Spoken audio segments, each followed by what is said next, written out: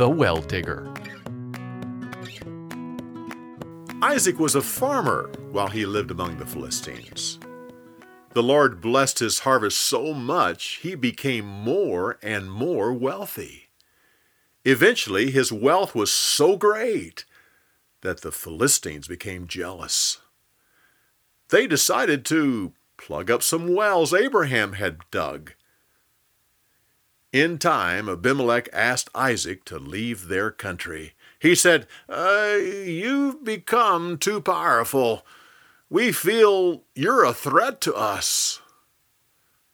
So Isaac moved to another valley, and his servants unplugged some of Abraham's wells. They also dug some new ones.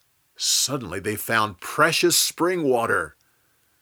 But the herdsmen of that area said, that water, it belongs to us." So Isaac's servants went and dug other wells, and again found water. Again, the herdsmen said, "That's our water." They went to yet another area and dug some more wells.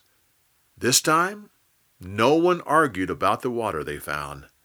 Isaac said, "Finally, the Lord has made room for us. We can now prosper at this spot." He called that place Plenty of Room. Sometime later, Abimelech and a delegation from the Philistines went to Isaac. When he saw them, he said, "You sent me away in anger, so why have you come to me now?" Abimelech said, It's clear to us that the Lord has been with you all this time. We want to make a treaty with you. You'll remember, we were good to you when you lived among us. Yes, we sent you away, but it was in peace.